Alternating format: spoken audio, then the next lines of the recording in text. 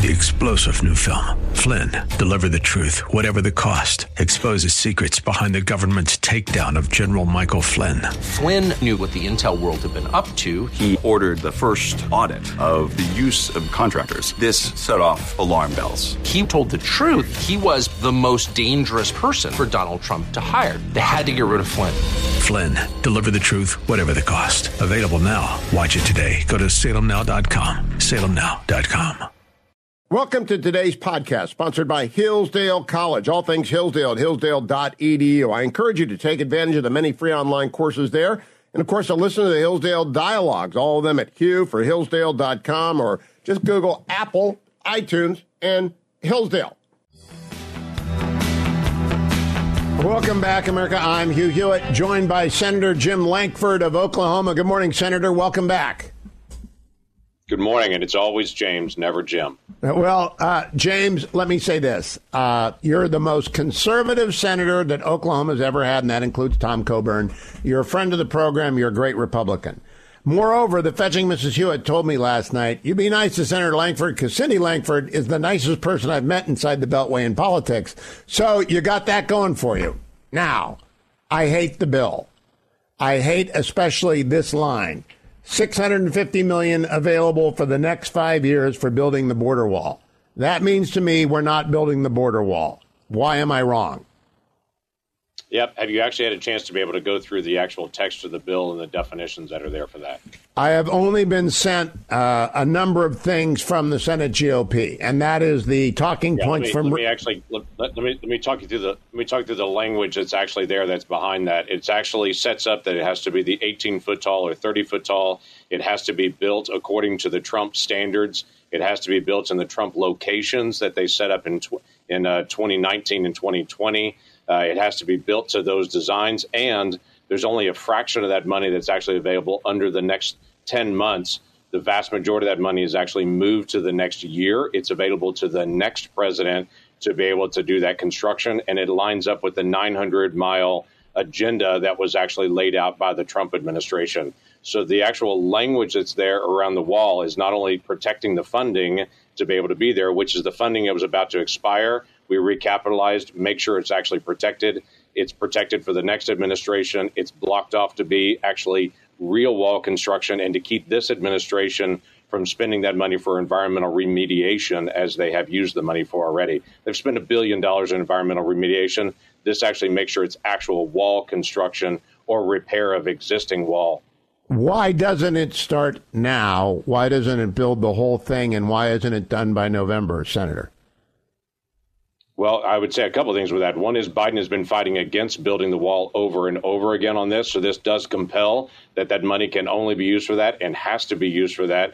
But it blocks off the funding to say, let's have the election on it. And if Trump wins the election in November, then he'll have a pot of money sitting there ready to do that wall construction on it. And again, it's to find out where it has to be. It's the Trump locations that they actually identified in the Trump design that they actually identified. But, Senator, since you were the lead negotiator along with Tom Tillis, did you ask for the wall to be built now in its complete form as President Trump attempted to get it done during his first term?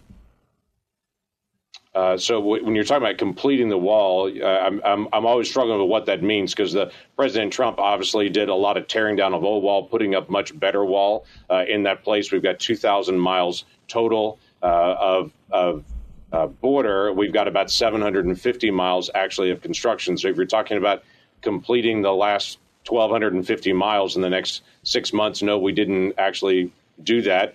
We actually focused on what do we have. What do we want to make sure is actually done right? I'm either going to give it to the Biden administration and they're going to try to find ways to get around it and misuse those dollars, or I'm going to make sure that we actually protect it. That's what we did, is protect those dollars to make sure they're going to be actually used. But at any point in the negotiations, the Republicans usually ask, I've always been asking since 2004, 900 miles of the 1,950 need to be secure. We need a big, tall, strong border wall. About, you can argue how many, less than half has been built. Some people say more, but it's less than half. Did you and Tom ever sit down and say, we've got to have the wall or we're not doing this? Oh, yeah, that's why it's actually in there. The appropriators are actually the lead negotiators at the very end on this because that's in that appropriation section. But yes, we demanded that it had to be in there. It's one of the last areas that actually got required. I'm confused because this does line up with the Trump plan that was out there. Actually, the plan was more than 1,000 miles on it in the locations, in the design construction. So I think that's my confusion on the wall issue. We are lined up with that Trump proposal in that design with those miles, adding the next section. As you know, you don't allocate $5 billion all at once. You do it section by section to be able to continue to be able to move through it. That's the same way Trump did it. That's the same way every president's done it. We're not going to turn over $10 billion at a time and know it's going to take 10 years to be able to finish out that construction. But you could have written a law that said within 6 months you will build this wall, and the United States is capable of doing that, and you didn't. I'm just wondering, did you ever ask for that? Genuinely, hey, Democrats, if you want to get this stuff through, we need the wall finished by November. We got to show the American people that the wall is going to be built, the 900 miles. Did you ever ask for that?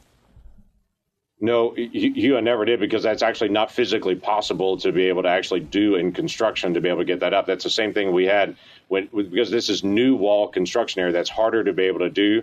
What President Trump was doing and making very fast progress was actually tearing down old wall and putting up much better, stronger new wall on it. When you're expanding into new areas, you've got all your permitting issues. You've got everything else that's got to get done, plus all of the work that has to be laid out, just the survey work to do that. It's not the same as tearing down the old and putting up new when you've already got all the authorizations there. So we set aside the plan, how it needs to be done, the timing to make sure the money couldn't be wasted for things other than the steel bollards, the specific design with the anti-climb pieces that are on it. So the design is very specific. How the dollars can be used is very specific. But we actually made sure that we're going to get this done. Okay, Senator, we're going to disagree on whether it does that, but we're going to go to the other point I want to ask you about. 1.3, this is again what was sent to me by the conference. 1.3 billion for ankle bracelets and other related monitoring costs for illegal aliens during the 90-day waiting period for their asylum hearing. Do you know how easy it is to take off an ankle bracelet, Senator? I do, actually. Do you know how hard it is to be able to detain 100,000 people all at once? The focus that we have is we have 50,000 beds that are set up. That is an epic number of detention beds. So we increase detention beds. We increase detention flights. We increase the speed of making decisions. Right now, we have a situation where people are released without any kind of monitoring, and they're released for 10 years into the country. We changed that to where it's 3 months is what you're dealing with or less that they're going through that process on it. Most of these are going to be families that are actually coming across that will be a rapid turnaround for those folks to be able to actually deport them. And all of them will go through a higher asylum standard, which will be very difficult to be able to get through on it and a much faster process on it. So we changed this from 10 years release to 90 days in that process. And for the vast majority of folks, they're actually going to be in detention. That's different as well. Do you think it's going to... a very different law on it. I know that, but 1.3 billion for ankle bracelets is not a selling point. It's almost, well, it is ridiculous because they're easily taken off. And you know that. So although you change the asylum hearing period to 90 days, they're just going to cut the bracelet off and walk away. I mean, this isn't serious. It actually is serious on it in the sense that person, if they do that, then they face consequences. They can never get through the legal system ever again. And if they're to be picked up by any point and actually be deported at that point, they've lost all their rights and abilities to make any other claim. So it actually exposes them to any time they connect with law enforcement. I'm very well aware they could hide in one of our sanctuary cities on that. The vast majority of people actually will abide by the monitoring because these individuals are often in family units and they're going to expose their whole family to the process at this point. So I can only say, I understand it's easy to be able to cut that off if you're a criminal and you're coming through. Our target is to be able to identify as many people as possible, get them into, after they're arrested, get them into detention and to be able to hold them. And when we exceed that capacity, to have some kind of monitoring system so we can actually turn people around quickly. Again, the alternative is the status that we have right now. To quote General Petraeus, hope is not a strategy, and an ankle bracelet is not a restraint. Senator, I want to give you a free shot. All right, it's a free throw. Sell the bill to my audience because I'm going to be banging on it for as long as I'm on because it doesn't build the wall. And unless and until you go back and build the wall, I'm not going to be for it. But you get a free shot, Senator. Take it. So I would actually say you supported H.R. 2 when it came through the House because it built the wall. This is the same amount of dollars at H.R. 2. It follows the same exact plan as H.R. 2. I'd encourage you to be able to read through it and to be able to see the full part of it, not just the exact line on it. But I would tell you what's actually in the bill is it changes and closes the loophole in asylum. We had people in the Trump administration, or days in the Trump administration, we had more than 4,000 people that were illegally crossing the border, and they were struggling with out-of-date asylum laws that are there. This closes those loopholes. That's not something that can be done by executive action. I know it's vogue right now to say just do executive action to be able to solve it, but this was a problem of the Trump administration. It's a problem now. Obviously, this president is not enforcing everything he could enforce in it, but this actually closes that loophole and makes the asylum process much, much, much more difficult. It increases our turnaround, takes us from 10 years in actually turning around people and deporting, which means never, to 90 days to turning around and deporting people, which means it'll actually occur. It does use alternatives to detention for some of those folks on it, but it also makes sure that we're actually monitoring, tracking. If they cut it off, then they lose all ability to have any other asylum or any other immigration claim. Excuse me. It increases detention beds. It increases deportation flights. It does DNA testing to make sure that we're identifying fake families that are coming through so that we can actually pick up human trafficking. It does sanctions on cartels to be able to fight off for fentanyl. This is a very strong bill that deals with things even like parole issues, because today the Biden administration will parole in 1,500 people at our ports of entry and hand them work permits on it day one. This ends that practice, so we're not just handing out free work permits at the border. So I encourage people to actually read it, not just to be able to follow through what they may see in media on it, to be able to find out what's in it and to be able to go through and ask a simple question. Are we going to allow the chaos to continue every day and the national security issues to continue every day, or are we going to actually do something about it? There's a difference between press conferences and actually taking action. And are we getting everything we possibly wanted as Republicans in this? No, we are not, because we have a Democrat Senate and a Democrat White House. But we have a shot to compel a Democrat Senate and a Democrat White House to do something that every single Democrat refused to do when Trump was president. We couldn't move anything on border security. This does change law and border security that will affect not just the next 5 years, the next 50 years. So, Senator Lankford, that was your free shot. Now my free question. Do you doubt that the United States could build 900 miles of border wall, the real deal, on the 900 miles where it's necessary in 10 months if it put its mind to it and was ordered to do so, notwithstanding any other law, and the money was appropriated by the Congress? Do you doubt we could get that done? Yeah, notwithstanding any other law, if you were going to waive every other law, if we're going to actually go into tribal areas and ignore tribal issues, if we're going to waive every other issue, sure, we could do that. We're Americans. We can do anything we want. We built the Pentagon building in 3 years or 2 years. So why didn't you ask for it? Done in that sense. Why did you not ask for it? Demand it. Say, we must have this wall. I did get that wall, Hugh, and that's the amazing thing in this is I'd encourage you to be able to read it and go. If you're saying I didn't demand that we have construction vehicles there tomorrow on it, and in addition to that, if we have 900 miles of wall, we still have a problem in the asylum system, because when you get to the wall, you can still claim asylum, because when you're in Texas, you're already in the country at that point. Senator, stand by for a second. Let me go down to a break. I want to give you a chance to finish your thought. Stay tuned. I am back with Senator Lankford. We'll put this on the podcast, and we'll make sure we play it in the balance of the show tomorrow. Senator, I want to go back. You and I agree we could get this done. We could build the wall in 10 months if we decided to. We are the United States of America. It's not in the bill. It's authorized. It's not required. The construction, I will read it. I will look at it, but it's not going to get done this year. It could have been done this year. You guys didn't ask for it. Or maybe you did and they said no. I would say under the Trump administration even, they could not build 150 miles of wall in 10 months.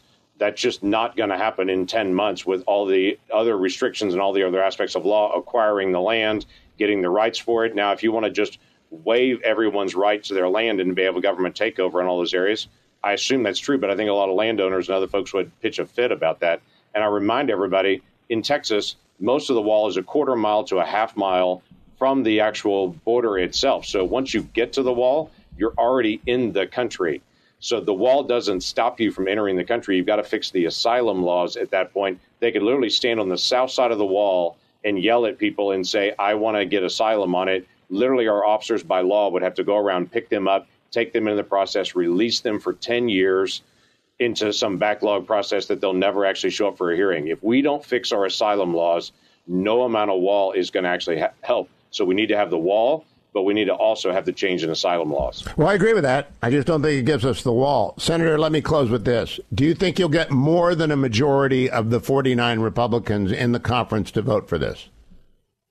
Yeah, that has always been my target, and we'll see where people are. A lot of people are spun up on this 5,000 number, saying this lets 5,000 people in a day, which is ridiculous. That's not at all. It changes the paradigm. I did not bring that up. To deporting in the country.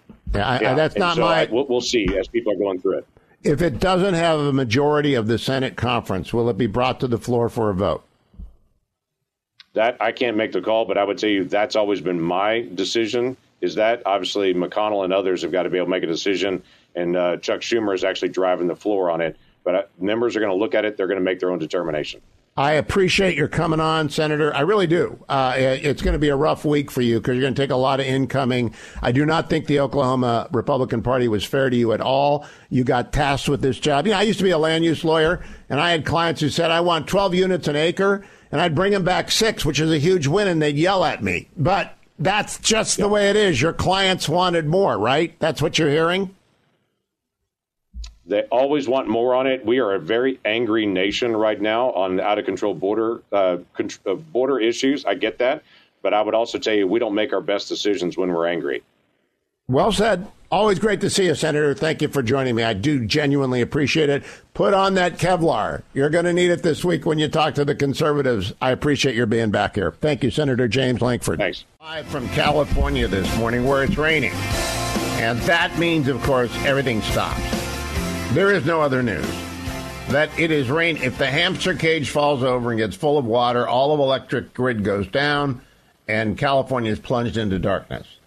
Yesterday, I did a very husband thing for the Fetching Mrs. Hewitt. I'll tell you about that a little bit in a moment. And on the drive home from the very husband thing, it sounded like we'd been hit by a meteor. Turned on the all-news station on a Sunday, and the fire chief of somewhere was speaking in terms one would associate with a meteor strike. Really, aliens landing, the War of the Worlds stuff, just crazy voice. It's raining pretty hard. And if you go to the Los Angeles Times, which has the other hamsters are working there now, keeping the lights on there, they fired everybody except Pat Morrison, thank goodness. They've actually got a headline, What to Do When There's a Flash Flood Warning. Here's my assessment of that. Either Californians are really stupid or the Los Angeles Times is. I don't know. The two answers are don't go in the flash flood or to swim really, really well. Why can't both be true? Both are true as well. I am just amazed. There's a lot of real news because the non-border security bill was released last night, and I'm going to go through it carefully with you because I have some friends who believe in this. Senator Lankford is joining me. I think Senator Lankford is among the very best Republicans, but he got sucked into the poker game that was fixed. And I'm just a straight shooter. I tell you what I think. No Republican should vote for this bill. I got fed everything last night. Like they were really worried that conservatives were going to think this was a terrible bill. And what do you know? It's a terrible bill. It's good on Israel. It's good on Ukraine. It's good on defense, national security. It could have been better on all three. It is terrible on the border. I don't mean bad on the border. I mean terrible on the border. Like, run away, do not touch this. And you know what the giveaway is? The poker tell? First line in the summary talking points from the GOP, mind you, when it says border, $650 million available for the next 5 years for building the border wall. Do we have Dr. Evil saying $1 million? Because saying $650 million for the next 5 years for building the border wall translates to no border wall. $1 million. Exactly. And so I'll come back to this. It's a fiasco. They knew it was going to be a fiasco. They did their best. It's not going to work. It's not going to work. In Israel, the Israeli Defense Forces say in the fighting in Khan Yunis is very, very intense. Dozens of Gazan terrorists have been killed in the past 24 hours. Hamas, Islamic Jihad, the rest of them. Hamas has said that it's not going to agree to a peace deal to end the war until the IDF withdraws its troops from Gaza. That ain't happening until every tunnel is blown up and they get Sinwar or Sinwar's out of there. It's not happening. It's like saying, oh, we're going to let Hitler and the gang skip out of Berlin. We might have done that in 1944, not in 1945. Now it's almost VE Day in Gaza. They still have to go into Rafah, which is going to be ugly. But they're going to get it done. I read Gallant, who I think is the next prime minister of Israel. I take Gallant very, very seriously. And this man is not much of a smiling, good to meet you, happy to have you here guy. But boy, oh boy, he's got to send cold fear down the spines of everyone in Hamas. If they have anything left to listen to, their transistor radios are probably crank radios. U.S. launches retaliatory strikes after deadly attack on Jordan base. Yeah, we did that. I'm not really sure it did anything other than bother the people on the receiving end of the missile. It didn't do it. We didn't hit any Iranians. We actually did everything we could to make sure that the mullahs and the Quds Force and the Iranian Revolutionary Guards Corps and the mullahs were not bothered by this. The border bill I'll come back to. Jay Powell yesterday said 3 rate cuts this year, maybe, sort of, kind of. And most importantly, Nikki Haley did the cold open on Saturday Night Live. Can we play the Nikki? This will all be on the Grand Old Pod. You'll have to belong to the universe. You have to join the universe to get the Grand Old Pod, which I do on Monday. I've already done it. Got it very early this morning because there was so much Donald Trump yesterday and Maria Bartiromo and so much Nikki Haley on Saturday Night Live and so much to say that I had to get up early before the water in the cage gets too high and it blows over. We really could go off the air because it is raining in California, and that's like when it snows in Virginia. It's really remarkable about the coast. They're just, Ohioans say, "What? This isn't even rain. We call this April." But in California, we might lose the hamsters. The power grid could go down. So I want to make sure you hear this. This is Nikki Haley doing the cold open on Saturday Night Live on Saturday night. And the funny part, well, I'll talk with Dwayne about this afterwards because lefty social media did not like that Lorne Michael allowed her on Saturday Night Live. Cut number 11. Okay, our next question comes from someone who describes herself as a concerned South Carolina voter. Yes, hello. My question is, why won't you debate Nikki Haley? Oh, my God, it's her, the woman who was in charge of security on January 6th. It's Nancy Pelosi. For the 100th time, that is not Nancy Pelosi. It is Nikki Haley. Are you doing okay, Donald? You might need a mental competency test. You know what I did? I took the test and I aced it, okay? Perfect score. They said I'm 100% mental. And, I'm competent because I'm a man. That's why a woman should never run our economy. Women are terrible with money. In fact, a woman I know recently asked me for $83.3 million. And you've spent $50 million in your own legal fees. Do you need to borrow some money? Oh, Nikki, don't do this, Nikki. Nikki Kiki Tavi. Nikki, don't lose that number. Nikki Haley, Joel Osment. Nikki Haley, Joel Osment, we call her. 6 cents. Remember that one? I see dead people. Yeah, that's what voters will say if they see you and Joe on the ballot. Oh, that's not very nice, Nikki. It's not nice. And I'm always very nice to you, except when I'm implying you weren't born in this country. Even though you're from South Carolina, and now I'm going to beat you in your state. And did you win your home state in the last election? I won Staten Island. And the parts of Long Island where the fistfights happen, where they get out of the cars if you honk at them. I love my World Star Whites. All right, well, that is a new one on me. Okay, we have time for one more question, and it's actually for Ambassador Haley.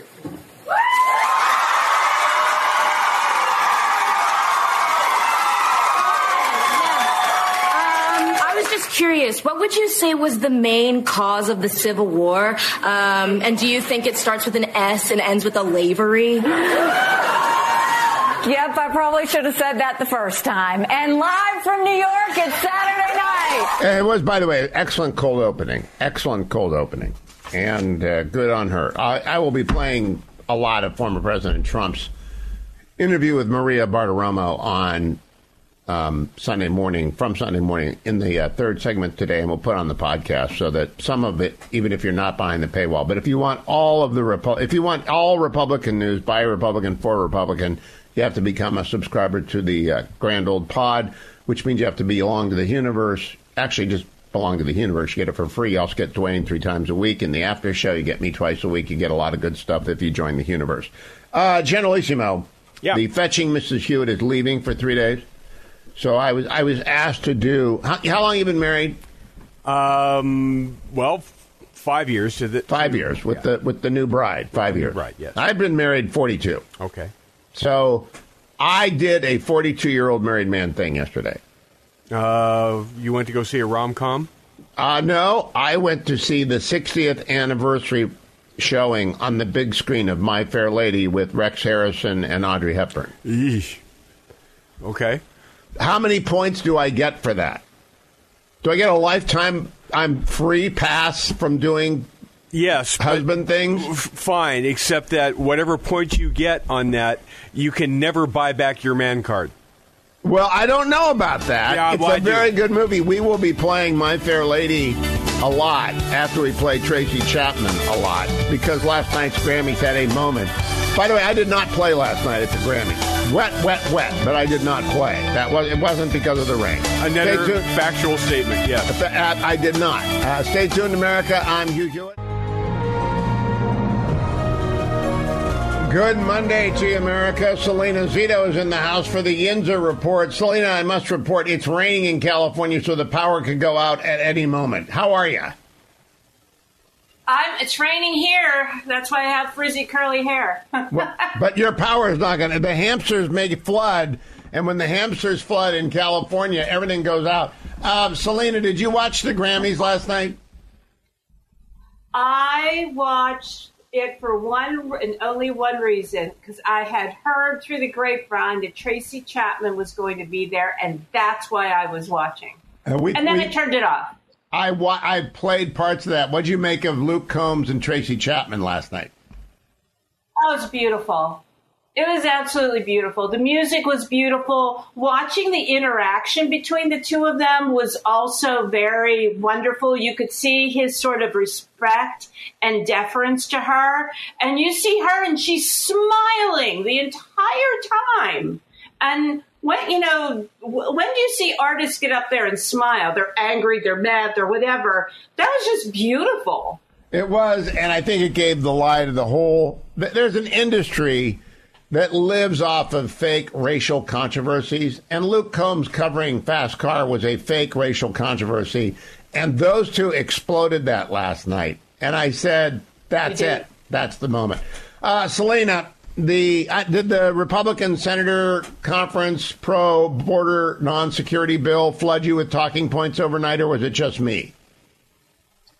Well, I will selfishly admit that I didn't pay a whole heck of a lot of attention to it because I was trying to enjoy my Sunday night before I got into controversy this morning. So I only started reading the bill probably like 5:30 this morning. Well, I got it all last night, and I'm talking to my friend Jim Langford later, and so I wanted to be ready.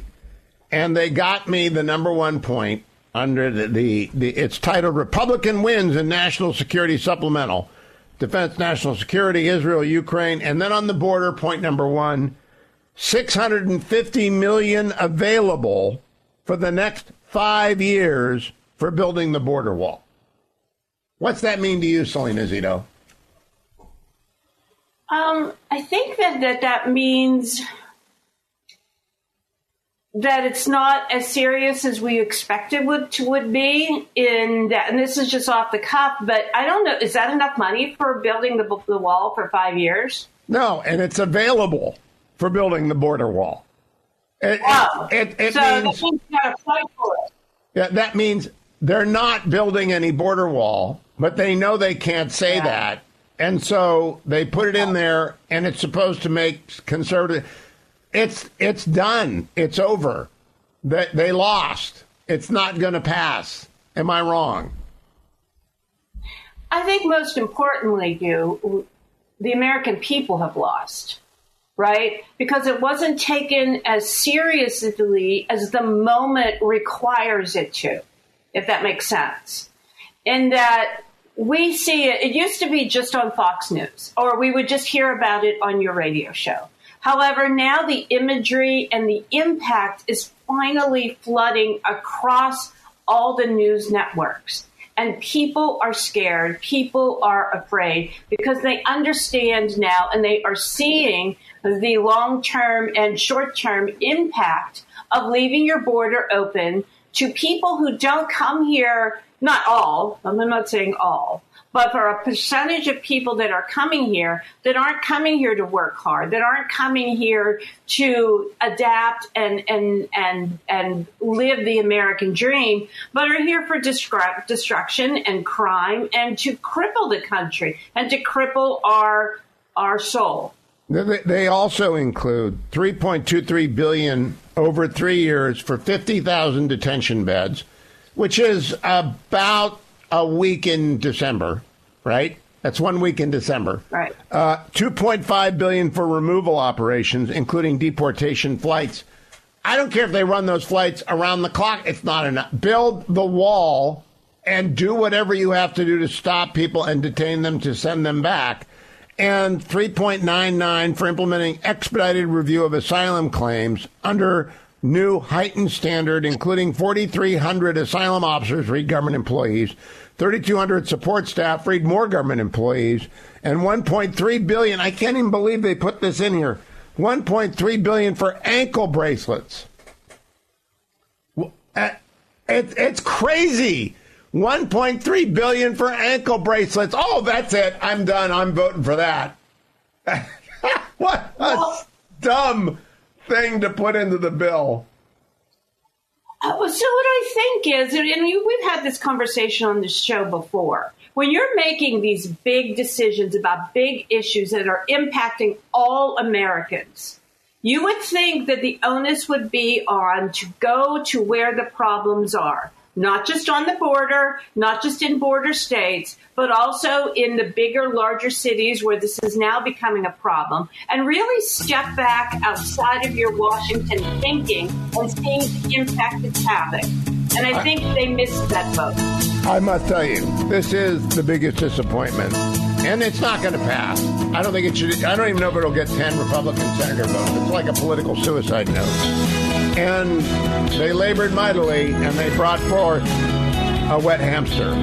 Selena Zito can be found at Zito Selena on X, Zito Selena on X, and all of her writings at selenazito.com. Thank you, Selena. Go 49ers. I'll be right back.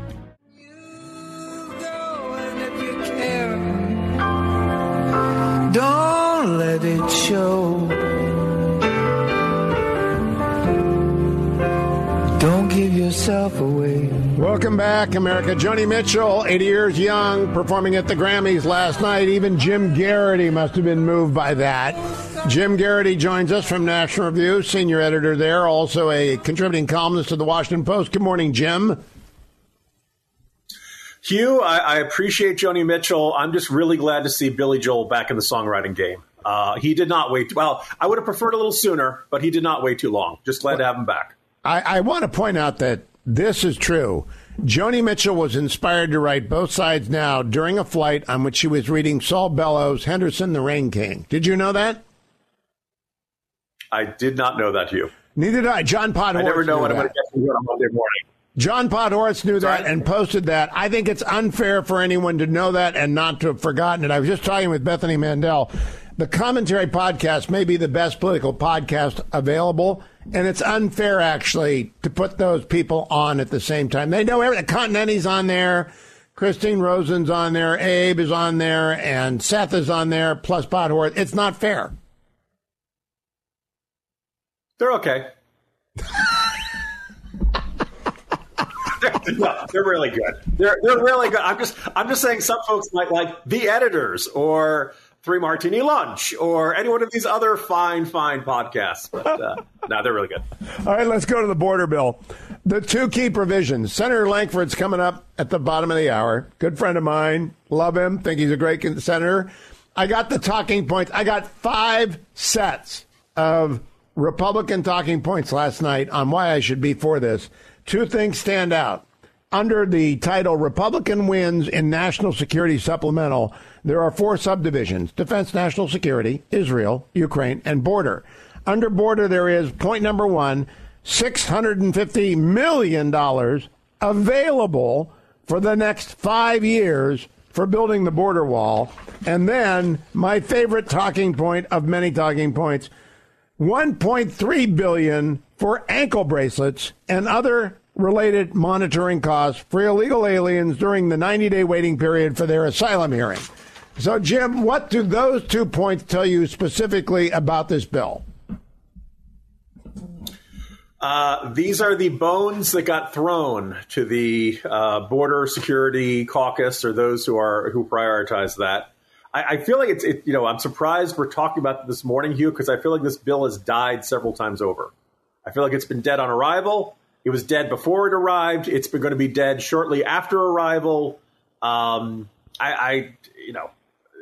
Even aside from the presidential politics and the report that, Trump is saying, let's kill this thing and give me credit for killing it. Best case scenario, I don't even know how you get close to this. Jim, I have been asking for a border wall since 2004 in books published in that year and in 2006 and in 1,000 columns since, because it's the visible expression of an invisible conviction that the border matters. When it says $650 million available for the next 5 years for building the border wall, that shouts at me, we're not building the border wall. Does it shout that to you? That's all. It's authorization, not appropriation. And if I had $1 for every time something was authorized, but not necessarily appropriated, well, I could pay off the national debt, because those are 2 separate processes. And yes, I realize this isn't necessarily an appropriations bill, but you should emphasize it's million with an M, not billion with a B. It's million with an M, and it's available. It's available for 5 years. They're not building the border wall. And then the idea of $1.3 billion for ankle bracelets. I went on Google this morning. You know how long it takes to find out how to take off an ankle bracelet, Jim? Yeah, what's the old movie title? Gone in 60 Seconds? That's it. And by the way, the cartels are busy right now providing their clients with the materials with which to remove whatever it is that the Border Patrol puts on their ankle when they come over. This is a disaster. Why do we keep doing this, Jim? We being Republicans. I suspect. Actually, that's a good question for Lankford. Don't ask me this. Look, there are 2 things that are kind of glaring. First of all, like the sheer number of people coming month after month, and the fact that these numbers get worse month after month, is a strong indicator of, like, this is, we've been saying it's a crisis for a long time. We have not been Chicken Little. We have not been, exaggerating. It is a genuine crisis. Finally, we've got Biden coming out and saying, the border hasn't been secure for 10 years. But obviously we can look at the numbers during the Trump years. They went down pretty drastically, particularly at the beginning of his presidency, and also during COVID. And COVID's an X factor that nobody could have planned for. But you have these, it's there. And the irony is, like, this entire discussion, like, a side effect is the potential of saving Biden's presidency. Because I think if nothing happens between now and November, the odds of Biden getting reelected are lower, right? This is a major weakness. All the polling points to it. Americans are fed up about this. They've been screaming for action on this. The weird thing is Republicans are effectively throwing this life preserver to Joe Biden, and Biden doesn't want to take it. If I were Biden, I'd be like, oh, no. But Jim, if it was a real border bill, I would be for it. I mean, if they really secure it, because I want to fund Ukraine. I want to fund Israel. I want a lot of stuff in here. It's just not securing the border. Hugh, halfway would be a very nice start. And if this doesn't even get, this is like 10%. This is the potential of 5 to 10%. This is the potential for incremental improvement, assuming political will stays there, which we all know is a not safe bet there. The only thing I would just point out here is that if the attitude of Republicans is, well, we don't like this bill, and they got plenty of reasons to not like it, and their attitude is, we're going to wait until next January because Trump's going to be president, and we're going to have nice big majorities in the House and Senate. I don't know if that's a safe bet. It's conceivable that you don't get that. You're certainly not going to have 60 votes in the Senate. So Democrats will still have a filibuster. You may have a House majority. You may not have a House majority. You might be able to do it on reconciliation, but the messaging should be, we're not going to vote for a bill that doesn't secure the border, period. Whether it helps us politically or not, we're not doing it. Jim, let me ask you about Biden's age. The NBC poll came out. Only 23% of Americans believe he's fit for office. I had dinner with my friend Zev Yaroslavsky, and he's a longtime Democrat, city council member, county supervisor, wonderful guy, and a couple of other of my liberal to independent leading Republican friends in the Fetching Massachusetts on Saturday night. And Zev swears Biden's up to the job. Now, Zev is a Dem. He's a Biden supporter. They're going to say that. Does anyone really believe that? Hugh, have we had any on-camera statement from the president about any of the airstrikes against the Houthis or against Iran? Not a right? No Oval Office address to the nation? None. No address anywhere else? No meeting to the troops? He has done some closed-door Democratic fundraisers, though.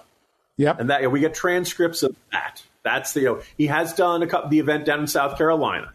So he's doing political events. He's not doing the traditional commander-in-chief, my fellow Americans, I have authorized airstrikes against these.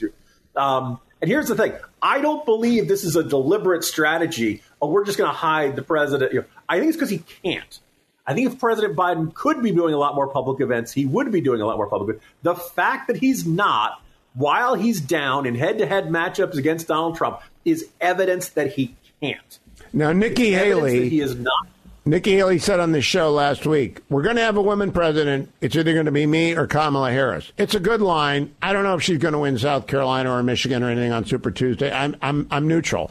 It's a good line, but we really are. Kamala Harris is she's going to be president if Joe Biden wins, right? It's certainly the actuarial tables point in that direction. Look, I would point out that Joe Biden is, if it used to be he did one public event a day, somewhere between like 10 and maybe 4 in the afternoon, never more than one. Weekends are always in Delaware. He takes the easier steps to get down Air Force One. I don't care about that. That's fine. But I think it's just an indicator of how everybody's terrified of this guy taking a trip in a fall. And that's just this, I think the irony is that as the race heats up, we're seeing less of Biden. And again, he's just not doing the things you'd expect a president to do. Among them, address the country when we take military action against a terrorist threat that's already killed Americans. Yeah, you cannot trick. You cannot make an infirm man firm. I'm sorry? You can't make an infirm man appear physically fit. Yeah. And by the way, when he's addressing, he did give the phone call to the families of those who were slain over in Jordan. And he told the story that my son was killed over there, which is not the case. And I know Joe Biden believes that the burn pits are, were what caused Beau Biden's cancer. Or it's not proven. It's 81-year-old man behavior who's fading rapidly. And it's sad. It's unfortunate. It's a fact. And we're not going to turn away. Jim Garrity. Read him in the Washington Post. Read him in National Review. Listen to the Three Martini podcast, which I unwittingly slandered there, I guess. But come right back to the Hugh Hewitt Show. I got a question for Generalissimo if he's around. Generalissimo, myPhDweightloss.com is another sponsored program, correct? Yes. And I have here my Do-si-dos, which are on the MyPhD Weight Loss. No, they're not. Supplemental Hugh Hewitt program. I have a bunch of these in our garage. In fact, I have a border wall of cookies in our garage. Do you have Do-si-dos? I have them right here. Can I buy Do-si? Because the Fetching Mrs. Hewitt only bought 6 boxes from my own granddaughter. Okay, well, you're right here. I got them my right own here. granddaughter. She only bought 6 boxes. I've got them right here for you. All 22 grams per 3 cookies. I'm down to 1 box. Okay, well, I got one right here. You're my dealer? I can make it happen. You're my dealer. I can happen. You're on myPhDweightloss.com because and you're dealing Do-si-dos. Because you'll notice that these boxes are unopened and they are not passing my lips. You know what? That you would deal do-si-dos openly says a lot about you. Why? Because if you eat enough of these, then maybe, just maybe, you might need the program. I'd rather run 10 miles like I did on Saturday and eat my do-si-dos box. 864 run 644 1900 is the My PhD weight loss. 864 644 1900. Generalissimo Loss. If you're new to the show, I haven't done the monthly I'm Hugh Hewitt and that's Dwayne. Dwayne lost 50 pounds 18 months ago. He's kept it off 15 months. Am I right? Yes. Yes. So Skinny Dwayne is sitting right there taunting me with do-si-dos. So the question I was going to ask you. Yes. We all know we love My PhD weight loss. 864 644 1900.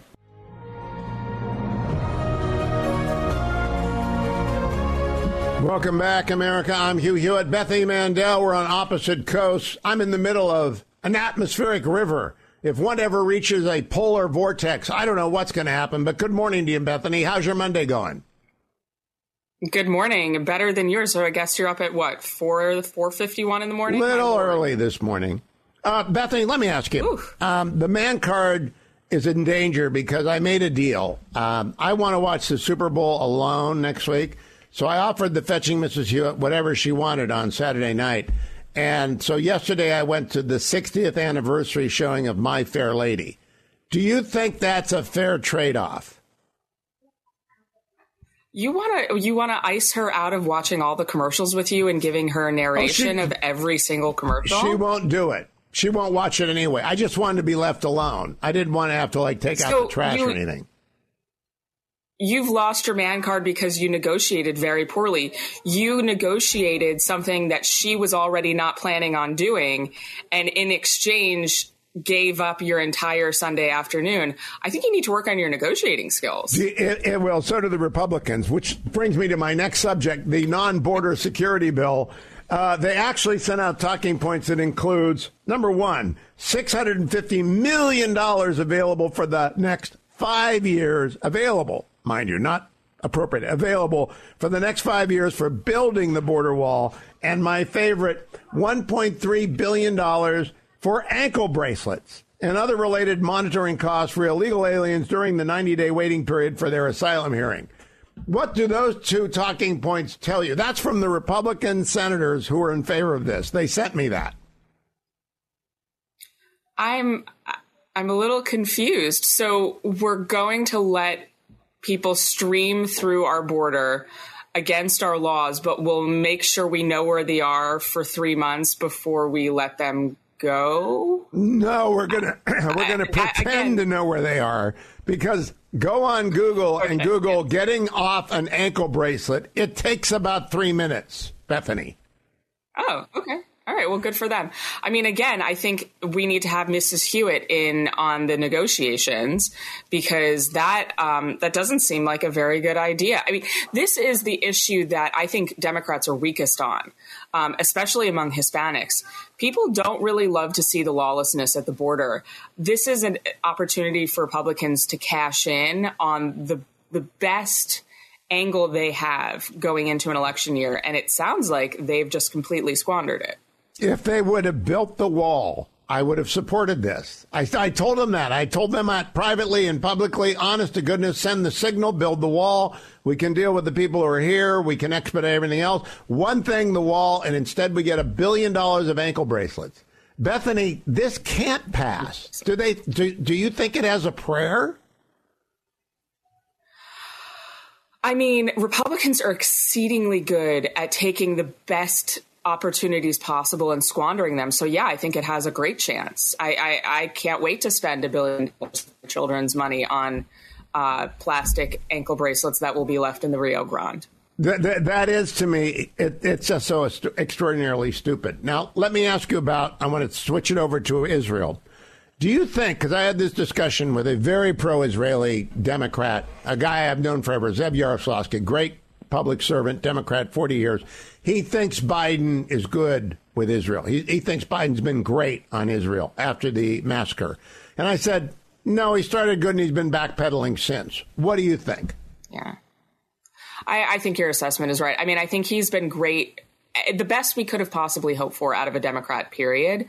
In the course of the last couple weeks, I think that has been floundering a lot, in large part because he's starting to look towards the election and he's looking at his numbers in Michigan. I contend he might even be a little tiny baby concerned about New York. This is going to be an election year problem for him. You know, I was listening to the Commentary Magazine podcast. Disclosure, my husband is on it, and I actually disagreed with their assessment. They said, you know, I don't think that Muslims are going to abandon Biden. I think they will. I think that they have no incentive because they feel like they're choosing between the same policy in both parties. I've spoken to a lot of Muslims who have said that to me explicitly. I'm glad you brought that up. Here's the unsolicited plug. I think the Commentary Pod is the best daily political pod in America. I just think it's fabulous. Yeah. How do they know all this stuff? I'm really mad. I know a lot of stuff, but they know everything about everything. I know. That's my question. I often will yell at Seth after I've listened to it. I'm like, why didn't you tell me that? Why don't I have to listen to your podcast for me to hear that? They'll do an offhanded on some obscure musician or movie that came out 45 years ago, and they'll do 10 minutes on that. Mm-hmm. I've never met Abe. And I know everyone else, and they're all very smart, but it makes me mad and jealous. Is that wrong? Should I be jealous? No. It's so nice to hear that, honestly, because I also resent all of those jerks. Good. I'm glad, because if they would just be a little more humble and perhaps say, I don't know anything about that, even when they do, that's my suggestion to them. Bethany Mandel is available on X at Bethany Shondark because she's stubborn and won't change her handle, which drives me crazy, too. Bethany, thank you. I'll be right back. Hour 3 on bad border, non-border. It's just terrible. The border bill is just terrible. Morning, glory, America. Bonjour, hi, Canada. Hugh Hewitt live in California where it's raining, so we're in crisis mode. Luckily, I have John Hinderaker to join me. John is the president of the Center for the American Experiment. He's a member of the Powerline Gang. He's part of the Northern Alliance, the original Northern Alliance. And he is actually, more importantly, the husband of Lori. How are you, John? I'm doing great, Hugh. Great to be with you. John, I saw a story over the week and that I did not realize. Your offices, you're the boss of the Center for the American Experiment after finishing up 30 years as being Minnesota's finest litigator. And then, sorry, Dwight Rabus, you'll be mad at me, tied. And then you took over Center for the American Experiment, and it got firebombed, and I haven't seen it anywhere. Would you give us the story and then tell us the story about it not being a story? Well, Hugh, it happened a weekend before last, so 8 or 9 days ago now. It was 2 o'clock on Sunday morning, and somebody broke into the building where Center of the American Experiment and 2 other conservative organizations are located. And it's in a suburb about 3 or 4 miles west of downtown Minneapolis. It's a good-sized building, but only 3 stories high. Houses a lot of small businesses, psychologists, chiropractors, financial advisors, things like that. But it's also the center of the conservative movement in Minnesota. And so whoever did this broke into the building, and they set 2 separate fires. They set one fire on the ground floor in the corridor between our office, the American Experiment office, and the space across the hall that we actually subleased to a black-run organization called Take Charge. And then separately, they set a fire on the 3rd floor in the offices of the Upper Midwest Law Center, which is a conservative public interest law firm, which I was involved in founding and on whose board I serve. So they set those 2 separate fires at about 2 o'clock in the morning and fled. And fortunately, somebody saw flames or smoke, called the fire department, which is not far away. They got there quickly. They got the fires put out. The 3rd floor office of the Upper Midwest Law Center is completely gone. I mean, utterly and completely destroyed. The corridor where they set the fire on the 1st floor, the southern half of that corridor looks like a war zone. I mean, the destruction is unbelievable. But those are substantial walls on that corridor. The sheetrock held long enough for the firemen to get the fire put out. And so our office has got 2 inches of water standing in it and smoke damage, that kind of thing, but it wasn't consumed by fire. John, I got to say a couple things first. I can't imagine how a law firm comes back from a fire very easily because all of your stuff, I mean, it's kind of a nightmare. The center will be fine. Have they arrested a suspect?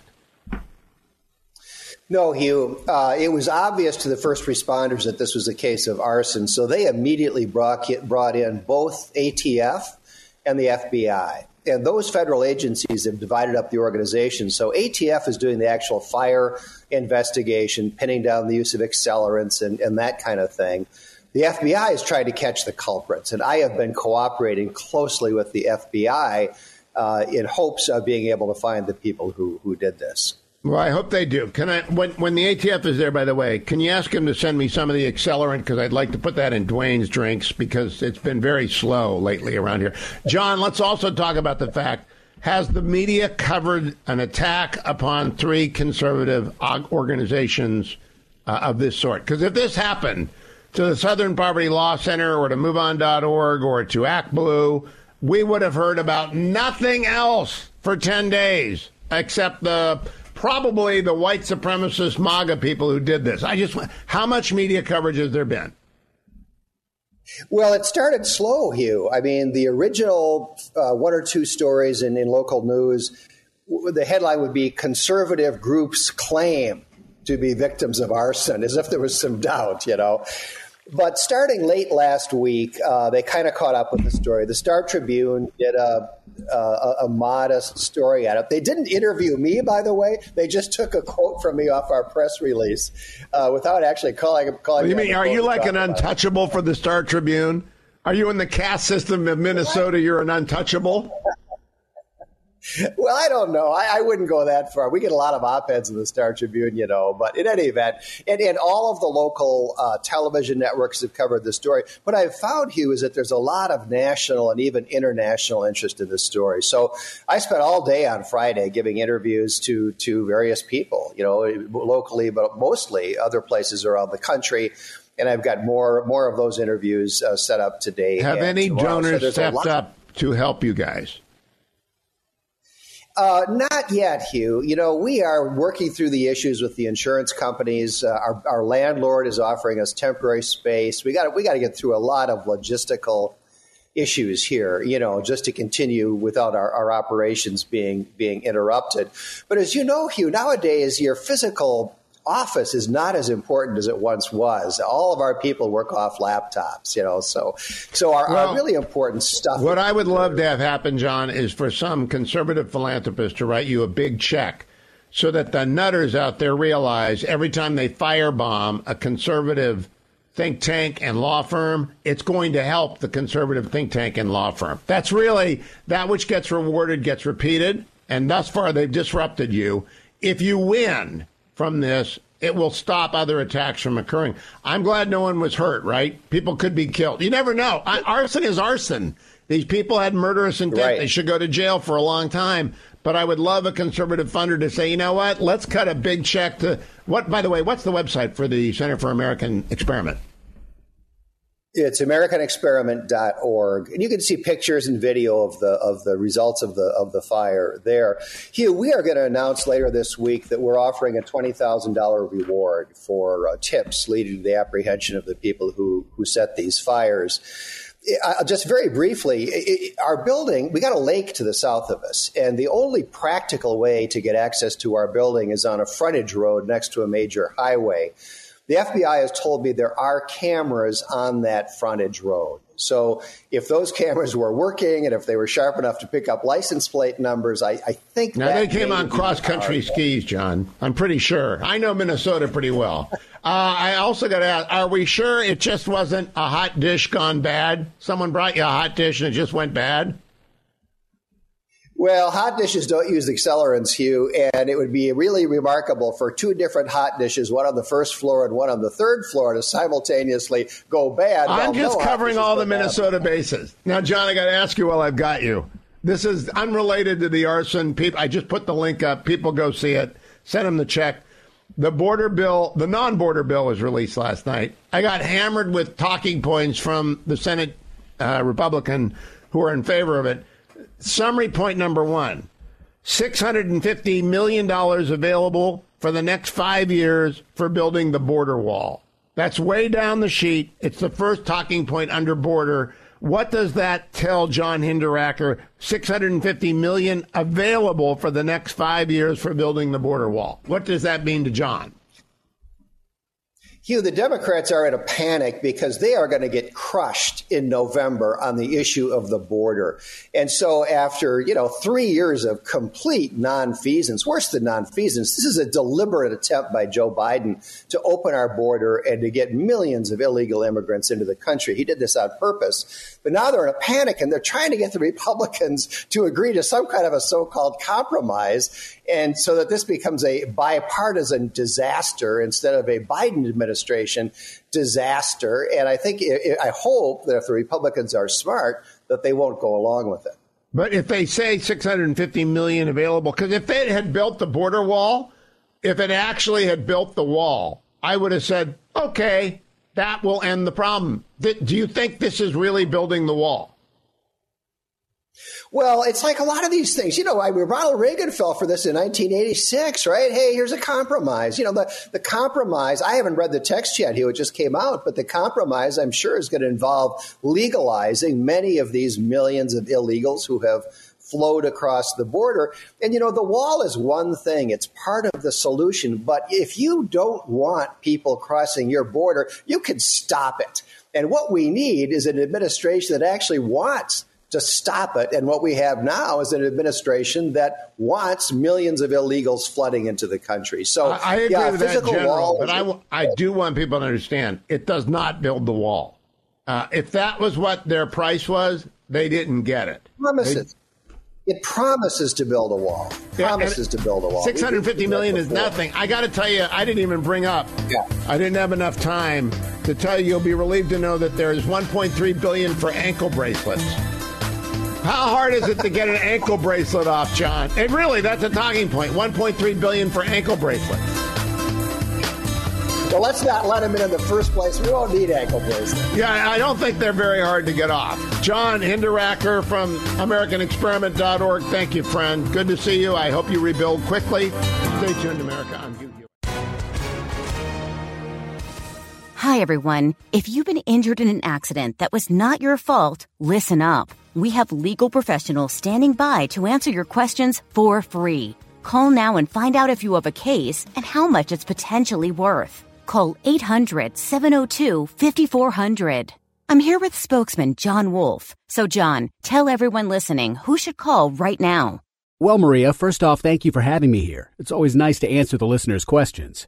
Now, as far as who should call in, anyone who's been injured in an accident and think you deserve compensation, give us a call right now. 800-702-5400. You'll find out if you have a case and how much it's potentially worth. Thanks, John. You heard it, folks. Take advantage of this opportunity and call now. 800-702-5400. Advertisement sponsored by Legal Help Center. May not be available in all states.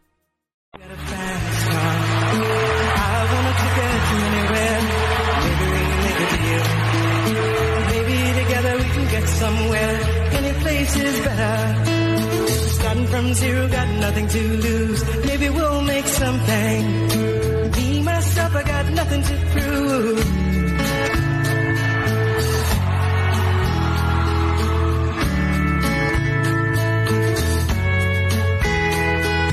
You got a fast car, and I got a plan. Welcome back, America. Tracy Chapman and Luke Combs stealing the show at the Grammys last night. No, I did not watch the Grammys. I did not play at the Grammys last night. I mean, it was wet. And I'm not going to do a Grammys show. And we already knew Taylor Swift was going to and did, in fact, win Album of the Year. But I did not expect this. And this was refreshing and wonderful and welcome. The backstory, it's really actually two parts. Fast Car by Tracy Chapman is my go-to song for putting babies to sleep. Now, I've had grandchildren around for 12 years. The Scholar is 12 years old, and I have two toddlers who are now 19 months old. cousins born on the same day. And the Flash was born here with me, and the fetching Mrs. Hewitt when my daughter was here and my son-in-law was deployed. So we had, reverted to young parent status in our 50s, and that was quite the kick. And I learned then, because the Flash would not go to sleep, could not go to sleep, had tummy problems that many infants have when they're born a little early. And the go-to song was Tracy Chapman, Fast Car. I don't know why. I think it's the tenor and timbre of her voice. It puts babies to sleep. You play Fast Car 3 times and follow it up with Willie Nelson, Be Thou My Vision, and that baby is out. So earlier this year, Luke Combs, and I've never played with Luke. He's the next generation. And I never got a chance to play with Tracy either. I never overstate my cred. Luke Combs recovers Fast Car. And the racial controversy industry, that is people who only write about race and how bad it is, thought that Luke was appropriating the black singer music, even though she was pretty happy to have her song go to number 1 on the country charts, and she said at the time, I never expected that. And so last night, after it was a ginned-up, made-up controversy, as so many of the racial controversies are in the United States, and I think most people are just sick of made-up. It's not George Floyd. All right, it's not a real controversy. It's a made-up controversy about appropriation that isn't appropriation. It's covering someone else's song. And I can't tell you how many times people have covered my songs, but I will say I've never objected. It's always kind of an homage, and I accept that. And Tracy Combs was very generous. And then those two playing together, the reason they got the reception that they got is that she's wonderful, he's great, he's big. They did a great rendition, and it put the lie to the story that the music industry is all about race, or that there was any appropriation going on, or that it's even a concept that occurs to Americans, given that most rock and roll music, like 100%, is appropriated from black folks who started it with jazz. Dwayne, what do you think? Rock and roll and appropriation, you think we got basically all of it? Basically, rock and roll was quote-unquote appropriated from Southern gospel and R&B, basically. Yeah, right. I mean, it's just black music taken over and began in Memphis. This whole controversy was allegedly that somebody like a Tracy Chapman would have never been able to have the success with Fast Car and a career in country music as Luke Combs did. The problem is she was a blues and folk artist. She was never trying to be. But she had a great career. Let's close here. If you're watching on the Salem News Channel, you can watch this clip. So find the whole thing. It's a fabulous performance, and I'll be right back with more news on this Monday morning. I'm Hugh Hewitt, and it's raining in California. Run away!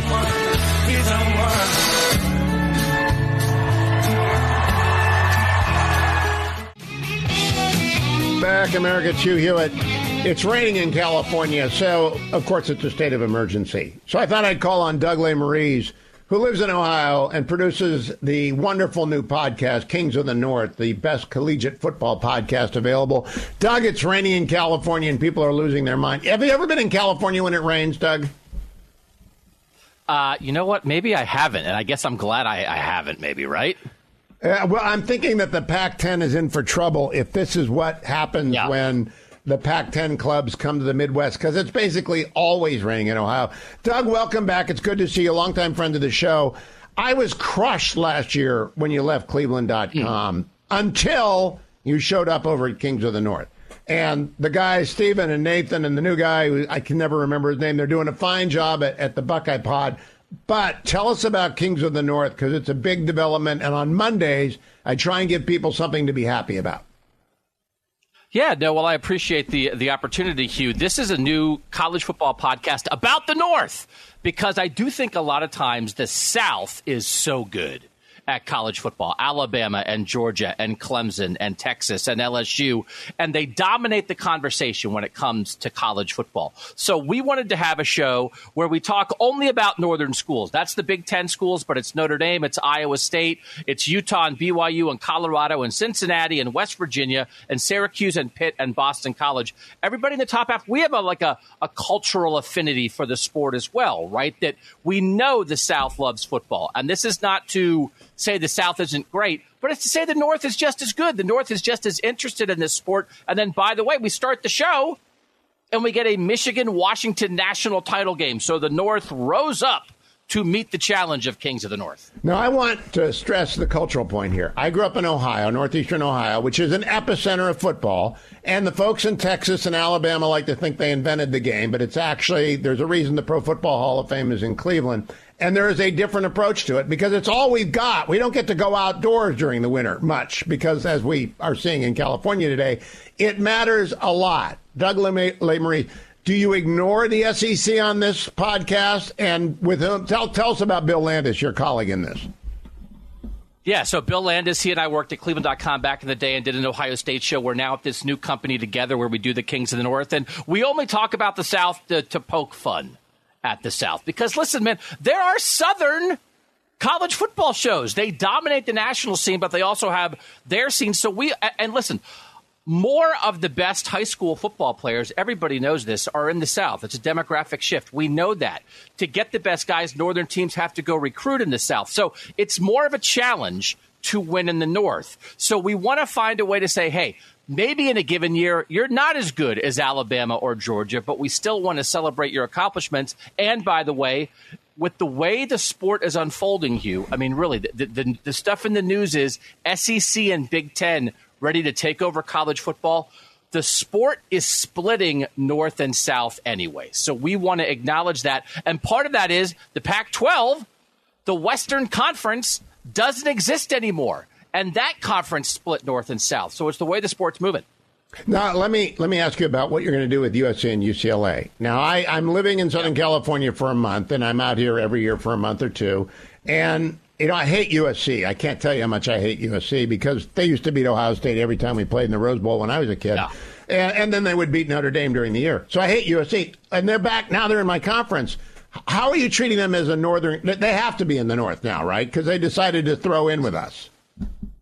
So one of the things people have asked, like how you decide is a program North or not. And I said this the other day. I was on a West Virginia show. I said, do you own a snow shovel? Hugh, do you have a snow shovel?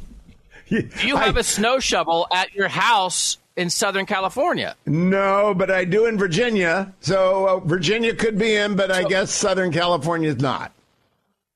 So, like, just because the Big Ten grabbed USC and UCLA, I don't know that we're calling them North. People have suggested maybe they have, like, observer status, right? We acknowledge them. But that's, like, are you of the North?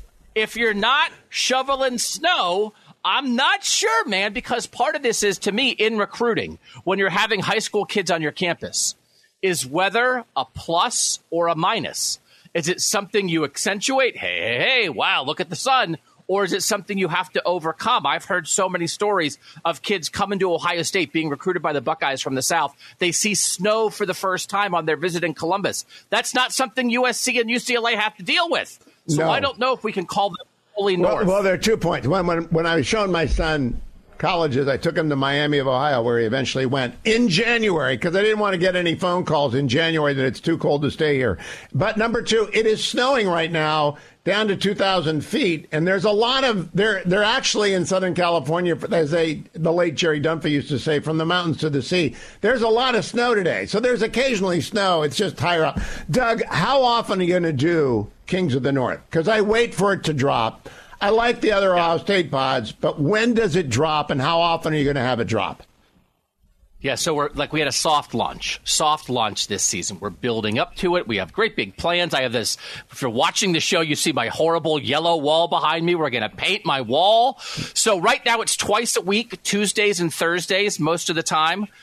And we're going to get to 5 days a week for this college football season. So starting in July, when we go out to the conference media days and we start talking about college football fully again, we will be 5 days a week, Monday through Friday, maybe a post-game show on Saturday. So we want to do this thing every day and give people who love Northern football a chance to appreciate it. Now, you and Landis are a superb team, and you were great with Nathan and Steven as well. So you're very good at making this work, but there's still got to be a transition period of time, and there's a little bit of mix-up in brand. How are you going to separate from Ohio State brand into the North brand, which I think is very important for people who are just tired. It's a real thing. The SEC folks who are listening right now, I got thousands of listeners throughout the South. Bear with me. Yeah. I'm tired of hearing about the SEC on ESPN. I just really am. It's all ESPN stuff. They're not going to cover the 5-star from Alabama who committed to Ohio State over the weekend. But how are you going to brand separate so that people who don't care as much about the Buckeyes as I do know that it's not the Buckeye Pod? Yeah, I mean, this is the challenge, right? This is how you start off local, then you try to go national. You did it. Like, you try to follow the plan. The thing that I say is, Columbus is the capital of Northern football. All the success that Michigan has had. Michigan's the national champ. Michigan has beaten Ohio State 3 times in a row. But when you think about population, when you think about historic success, it makes sense to me that we are doing this show for the North in the capital of Northern football. But we're going to spread out. We're going to celebrate everybody. Listen, I've been doing Ohio State for almost 2 decades. It is a little bit something to overcome. But people have to. I didn't go to Ohio State. Like, I appreciate Ohio State's success, but I want to make sure I understand that I'm going to appreciate the success at Syracuse and Iowa State and Oregon just as much, because the main thing is, Hugh, again, the South gets all the attention. So someone's got to stand up for the North. So, yeah, I'm going to do some Ohio State stuff still. But we are in the capital of Northern football, and we're here for everybody in the North. And I saw when I went to link the podcast, you got your own brand design. I love the Triton, by the way. It's excellent branding. Kings of the North, and it will go to 5 days a week, which is an enormous relief to me. I was going to press you on that. Now, Doug, talk to me a little bit about who is your rival? Who is your counterpart on a Southern football podcast? Does one exist? Because one's going to arise pretty soon, because this is going to work. Kings of the North is going to work. Who's going to mirror you? So there are like multiple things. There's 2 good Southern guys on ESPN to do a show once a week, Marty and McGee, who are friends of ours, and they do a great job. I was at one of the things that triggered this for me, Hugh, is when I was covering the Ohio State-Georgia semifinal in Atlanta, and in the College Football Hall of Fame in Atlanta, they had a shirt that said like Saturdays Down South, which I think is a college football brand, and I was like, This is the College Football Hall of Fame. It's for everybody, but yet there's a thing here that is a separator. So there are multiple brands that talk about Southern college football first, and part of it is this SEC idea where they say it just means more. That's been a slogan for the SEC. So like that, I feel like it exists in multifaceted ways. And as you pointed out, ESPN used to be with the Big Ten, right? And CBS would show the SEC games. Now the TV contracts have switched, and ESPN no longer is going to have Big Ten games. They're going to have the SEC games. So as you already noticed, it's only going to get more that ESPN is going to hammer the SEC. And ESPN is the number 1 voice in college football. So we might just be pushing back against SEC stuff on ESPN, man. Good for you. Now, last question, Doug. I believe college football's had convulsion after convulsion. They've had an earthquake, a volcano, and a typhoon in NIL, et cetera. The last time I addressed the Republican senators, we spent an hour and a half talking about NIL. I don't know anything about NIL. I said, I don't want to change NIL. Ohio State has a competitive advantage. You covered it in the last one. How much are you going to cover the ongoing rapid evolution of college football, which is both a North and a South issue on Kings of the North? Yeah, so it's one of these things. Remember when you were a college football fan, Hugh, as a young man, and you thought, my favorite thing about college football is rules and money. That's why I love your sport, right? So a little bit goes a long way. How it affects the football is how we want to talk about it. Are you going to play different people? Is your school going to be better or worse on the field in the new universe? But every little machination of they're having a meeting about this, and they're leaking this, and they're playing to the public in this. I'd rather talk about who has the best running game in the North. You know what I mean? So like we don't care. as much as some people do because it's all about the ball. Well, it is off to a great start. I recommend it to everyone. It's at iTunes, and I assume Spotify. Where else is Kings of the North, Doug? We have a YouTube channel where you can watch it on video, but also anywhere you find podcasts, you will find Kings of the North. Thank you for joining me, Doug. Good luck on the new effort. It is well and long overdue because honestly, folks, Northern football is very different than Southern football, as our friends in the Pac-10 are going to find out when they come and play in November and December back. Yeah, they're only going to play the Army-Navy game. They're both Northern teams. I guess Air Force Academy is North, so the Commander's Trophy will be a Northern issue. Doug Lesmerises, you can follow him on Twitter. You can follow the podcast as well, and follow it, by having it show up in your feed. It's fabulous. I think Doug is one of the best voice talents in America, and if anyone had a brain, they'd go to whoever owns whatever he owns, they'd buy it, and they'd make him do talk show every day on all sports.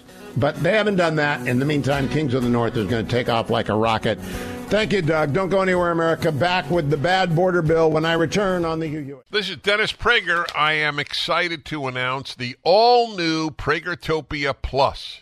You can listen to my show whenever it's convenient for you, all commercial-free and all on demand. Now with Prager Plus, search topics, guests, and segments all the way back to 2010. And now a truly exciting new benefit. My monthly online video get-together for Pragertopia Plus members only. This is where for an hour each month, Pragertopia Plus members get an exclusive chance to ask me anything. That's right, anything. It's on video. I'll be talking to you and answering your questions. We may even have a special guest every now and then. I've never done this. Submit your questions for me at Pragertopia.com. This is only available to Pragertopia Plus members. This is our chance to connect like never before. Go to Pragertopia.com or click the banner at DennisPrager.com.